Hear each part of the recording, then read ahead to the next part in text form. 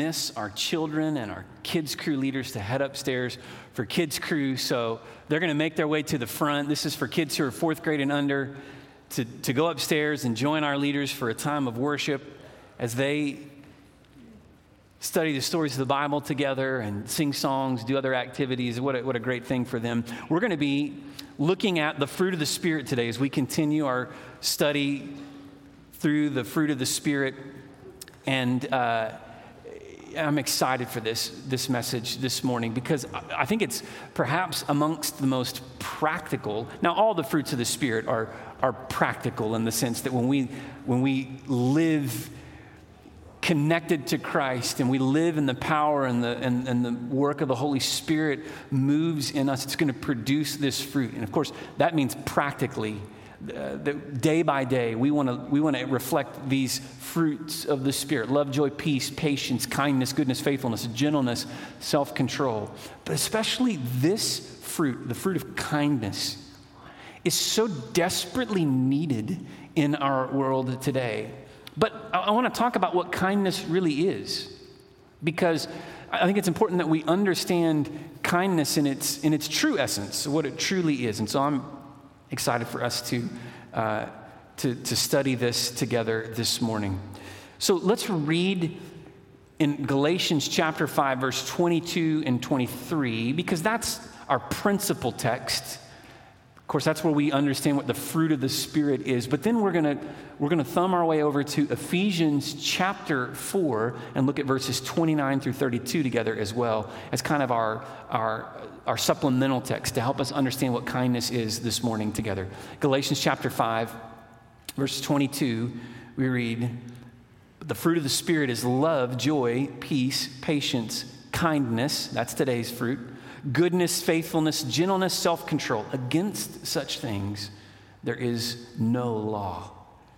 And so today, may we understand what kindness is in order that we will live with kindness. Kindness towards one another, kindness toward everyone, understanding that to do so truly is a reflection of God's work and His movement in our hearts and our lives. When our children were really young, in fact, when we had before we had children, when we just had Pike, and when Pike was young, we determined that we wanted to have some kind of standard by which we would know how to measure whether or not we were living the way that God had called us to live as a family. And so we determined, Rayleigh and I, through a course of many conversations and prayer and searching the Scripture, we determined that we were going to establish a family covenant. And in this family covenant, we were going to have these, if you will, these maxims, these essential points, these essential elements of how we felt like we were called to live as the people of God. And importantly, we wanted this to be something that we would point our children to as well. And so from the time that our kids were very young, we taught them what we refer to as the 5 things that butlers do, right? These are 5 things. These are 5 things that are rooted in the Scripture that point us to God's call, His purpose for our lives. And so even when our kids were really little, they would know these, and they could tell you, even at 2 years old or 3 years old when they were just learning to speak, because we would drill this in their heads and their hearts over and over and over. The butlers were to, the 5 things, they were that we would tell the truth, be kind. That's where you see the connection with this morning. Tell the truth, be kind, share, have self-control, and be grateful. Those were the things that we were going to do. Tell the truth, be kind, share, have self-control, and be grateful. And we were going to live. These were going to be the standards by which we would live and we would measure our lives. Kind of a yardstick, a measuring stick, if you will. And it was so cute. I won't tell you which one to save them the embarrassment, but one of our kids would always say when they were little, we would do the 5 things, and then they would say, "and no sneaking." That was the thing, tell the truth, be kind, share, have self-control, and be grateful. And no sneaking. They would always throw that in for extra measure. But that kindness, the reason that made it onto our list of the essential things is because when you search the scriptures and when you understand the character, the nature of God, we see that we serve a God who is in his nature loving and kind. In fact, one of the best word studies that you can do of the Bible, in my opinion, is the Hebrew word hesed.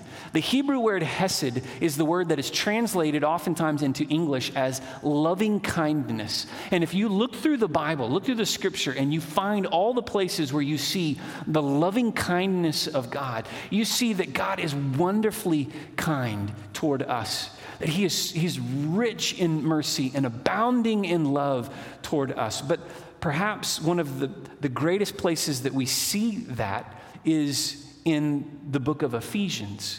The book of Ephesians chapter 2, verse 7 describes the immeasurable greatness of his kindness toward us in Christ. We're going to look at that scripture in a few minutes again together. But the immeasurable greatness of his kindness toward us in Christ. That God has lavished his kindness on us, most specifically through the saving work of Jesus. We have spent much of this year studying through the book of Romans. You remember in Romans chapter 2, when we were in Romans chapter 2, verse 4, and we saw that it is the kindness of God that leads us to repentance. That God in his love and his kindness to us has made himself available. He has revealed himself to us so that even though we don't deserve his love, we receive it freely as a gift by faith in Jesus. And so the gospel itself points us again and again and again to the kindness of God. But I think perhaps one of the most poignant scriptures dealing with this kindness of God is in Ephesians chapter 4. And so I want us to look together at Ephesians chapter 4. We're going to start in verse 29 and read through verse 32. Of course, Ephesians 4:32 is a verse that maybe you learned years ago. Be kind to one another. But I want us to see in this context that we're not just to be kind for kindness' sake, but rather we're to be kind because kindness itself is a reflection of the character of a loving God. Ephesians 4:29, let no corrupting talk come out of your mouths, but only such as is good for building up, as fits the occasion, that it may give grace to those who hear. And do not grieve the Holy Spirit of God, by whom you were sealed on the day of redemption. Let all bitterness and wrath and anger and clamor and slander be put away from you, along with all malice. Be kind to one another, tender-hearted, forgiving one another, as God in Christ forgave you. Why are we called to be kind? Why are we, I'll go further than that, why are we commanded to be kind? Because this isn't just a suggestion, this is a command. Why are we to be kind to one another? Because kindness itself is a reflection of the very character of who God is, of the very heart of God. Kindness reflects God's heart for us. That's the first point that you see in the notes this morning, that kindness reflects God's heart. We're to be kind because God is kind. And we are called as the children of God, as the people of God, to reflect him for the world to see. We are called to follow his lead, to imitate Christ, to live like he lived. And so as we follow the example that Jesus set for us, we must be kind. Now, a lot of people struggle with this for the very fact that there's a lot of brokenness in this world.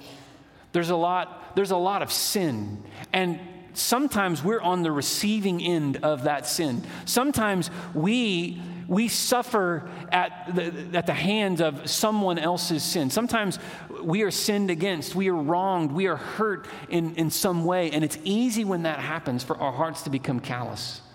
And bitterness creeps in, and anger creeps in, and malice creeps in, and slander. But in Ephesians, Paul writes that we're to put away those things. We're to let bitterness and wrath and anger and clamor and slander we're to put away all these things, malice, and we're to be kind. Because in being kind, we are reflecting the heart of God who loves us. You remember a few weeks ago when we studied the fruit of love? That was the first of the fruit of the Spirit, the first week that we studied together, about a month ago now.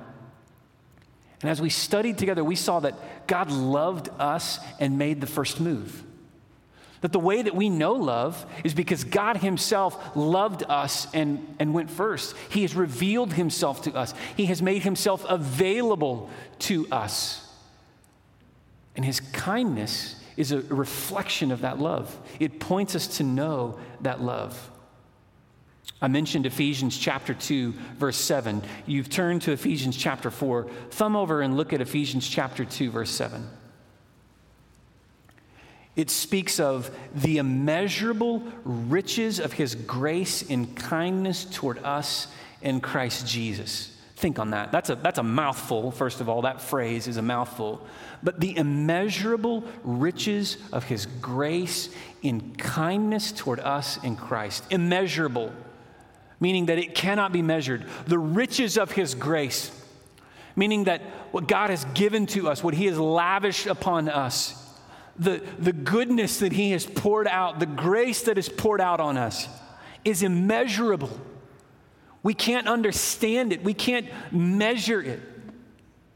Last week, we would sit on the beach and stare at the ocean, the Pacific Ocean. And from time to time, we'd go get in the water and we'd play and let its waves kind of just carry us. And when you play in the water like that, sometimes you try to, in the sand, you try to steady your feet and you want to, or you try to swim against the surf and swim against the waves. But you realize quickly that there's a power in the ocean. There's a power to the waves that it just defies our power and strength. And it's so much greater. And you can see that standing on the edge on the beach and looking out into the depths of the water. I've never been afloat in the depths of the ocean. I hope to never be afloat in the depths of the ocean. But even if I were, you can imagine the immense, the immeasurable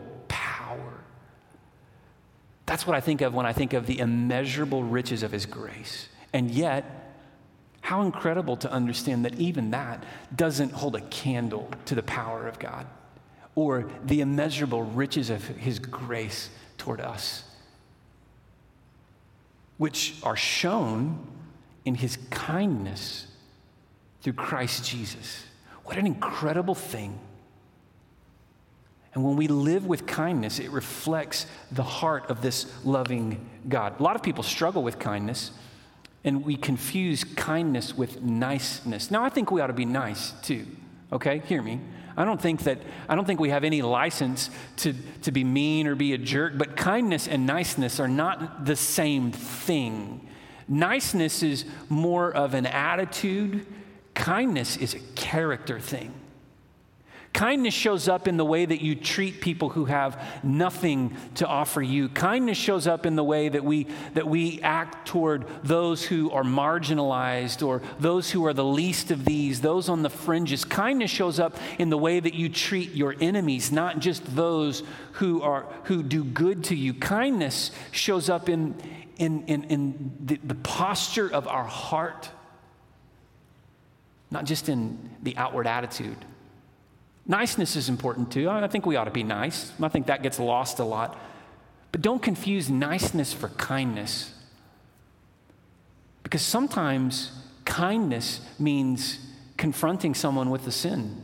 Sometimes kindness means being honest and true about the true nature of brokenness. Sometimes kindness means that we need to be called to repentance. Sometimes kindness means that we need to see our own brokenness and our own ugliness for what it is.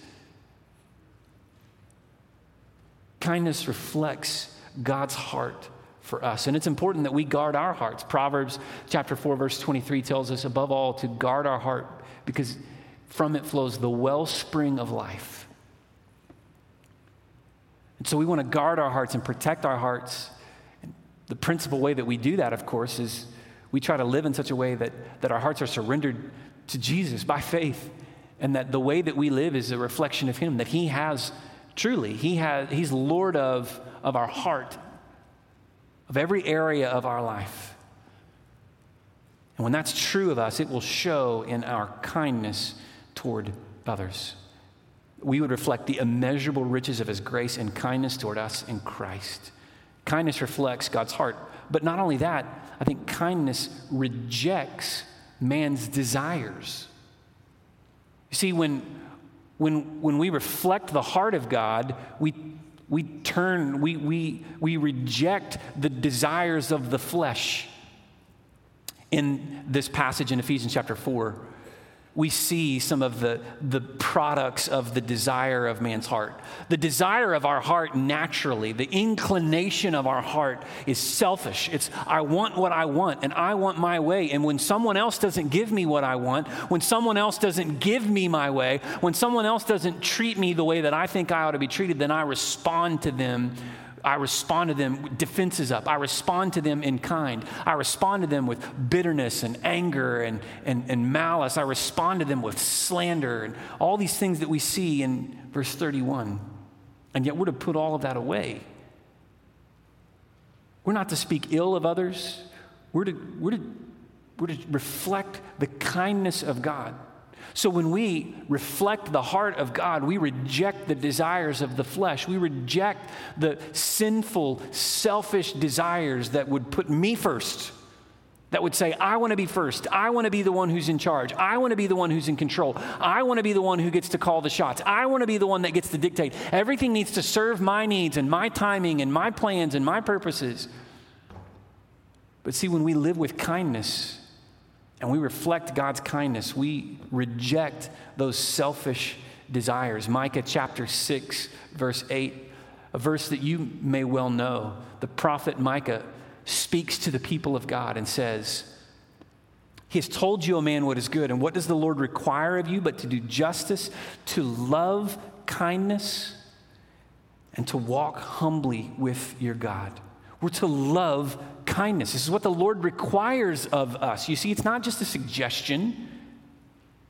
It's a requirement of Christ-likeness. That we would love kindness, that we would pursue kindness, that we would reflect the kindness of God in the way that we treat one another, in the way that we treat those around us, because it's a reflection of God's heart and a rejection of our selfish, fleshly, earthly desires. But then finally we see that kindness redirects one's trajectory. Kindness changes our direction. Kindness alters the course of our life. And in fact, that's exactly what Romans chapter 2 verse 4 tells us. Because Romans chapter 2, verse 4 tells us that it's the kindness of God that leads us to repentance. Now, reflect on that verse for a moment. Reflect on that thought. The kindness of God that leads us to repentance. No one comes to repentance in Christ without understanding what their sin truly is. Kindness doesn't mean that we sweep sin under the rug. Kindness doesn't mean that we take all the brokenness and the pain and the heartache and the suffering, both that we are guilty of and that others are around us, and we just dismiss it all flippantly. Kindness means we stare at that. We understand it. We see it for what it is. We acknowledge the weight of that sin, and yet we realize at the same time that our Savior suffered and died on the cross to pay the price for that sin, so that we might be forgiven and set free, so that we might receive the immeasurable riches of his grace in the kindness of Christ Jesus. It's that very kindness, that very reality, that recognition of our sin that leads us to repentance. Oftentimes, we'd rather recognize everybody else's sin. Oftentimes, it's so much easier for us to look at the sin in someone else's eye, or as Jesus puts it in the Sermon on the Mount, we see the speck in our brother's eye and we ignore the plank in our own eye, right? The log. We go after the splinter in someone else's life and ignore the log in our own. It's so much easier for us to look at everyone else and say, yeah, but their sin and their ugliness and all the. And yet, The kind thing for us to do is acknowledge our sin and our brokenness, to redirect the trajectory of our life away from selfish desires and toward a loving Savior. That word repentance, in fact, in Romans 2:4, the kindness of God leads us to repentance. That word repentance, I think, means an about face, a change in direction. The kindness of God leads us to do an about face. It changes the direction of our lives. It transforms us. And to the extent that we have received His love and His grace, and that we then, by the power of the Holy Spirit, begin to demonstrate that fruit, we ought to live in a way that is different. There ought to be something different about you, Christian, different from this world, different from what you see on social media, different from what you see in the news, different from what you see in the culture at large. There ought to be something that's different about us. Sadly, too many people profess faith in Christ and live exactly like the world. But we're called to be kind. Now again, let's understand kindness for what it truly is. Kindness is rooted in truth, because it stares at sin, it recognizes sin for what it is, but it also understands that our Savior paid the price for that sin so that we might be forgiven and set free, that we might live in the immeasurable riches of His grace and the kindness of Christ Jesus. So in other words, kindness has a purpose. Why are we called to be kind? Well, because it reflects God's heart, it rejects man's desires, it redirects the trajectory of our life. But ultimately, all of that, the purpose of all of that, is so that we might shine the light of Christ into the darkness of this world. See, if it's the kindness of God that leads us to repentance, then when we live with that kindness, then we are pointing other people toward repentance. If it's the kindness of God, the immeasurable riches of His grace that has saved us, then as we live for that grace or live changed by that grace, we ought to reflect that kindness to the world around us. Kindness has a purpose. It reminds us of our brokenness and the Savior's power over sin and brokenness. There's a purpose in our kindness. It's that we might be more like Jesus. And how do we do that? Well, He's called us to live that way. In fact, He's commanded us to live that way. But then, again, as an act of His grace, as a gift toward us, He's given us His Holy Spirit to empower us, to enable us. What we've seen again and again, what we will continue to see again and again as we study through the fruit of the Spirit, is that the way that our lives produce this fruit is through the power of the Holy Spirit in us. Which is why Ephesians 4:30 tells us not to grieve the Holy Spirit. What does it mean to grieve the Holy Spirit? It means to sin against the Spirit. It means to disobey the Spirit. We're to obey the prompting of the Spirit. We're to follow the leadership of the Holy Spirit inside of us. And when we do that, it will produce kindness in us. You can't be unkind and really reflect the gospel of Jesus.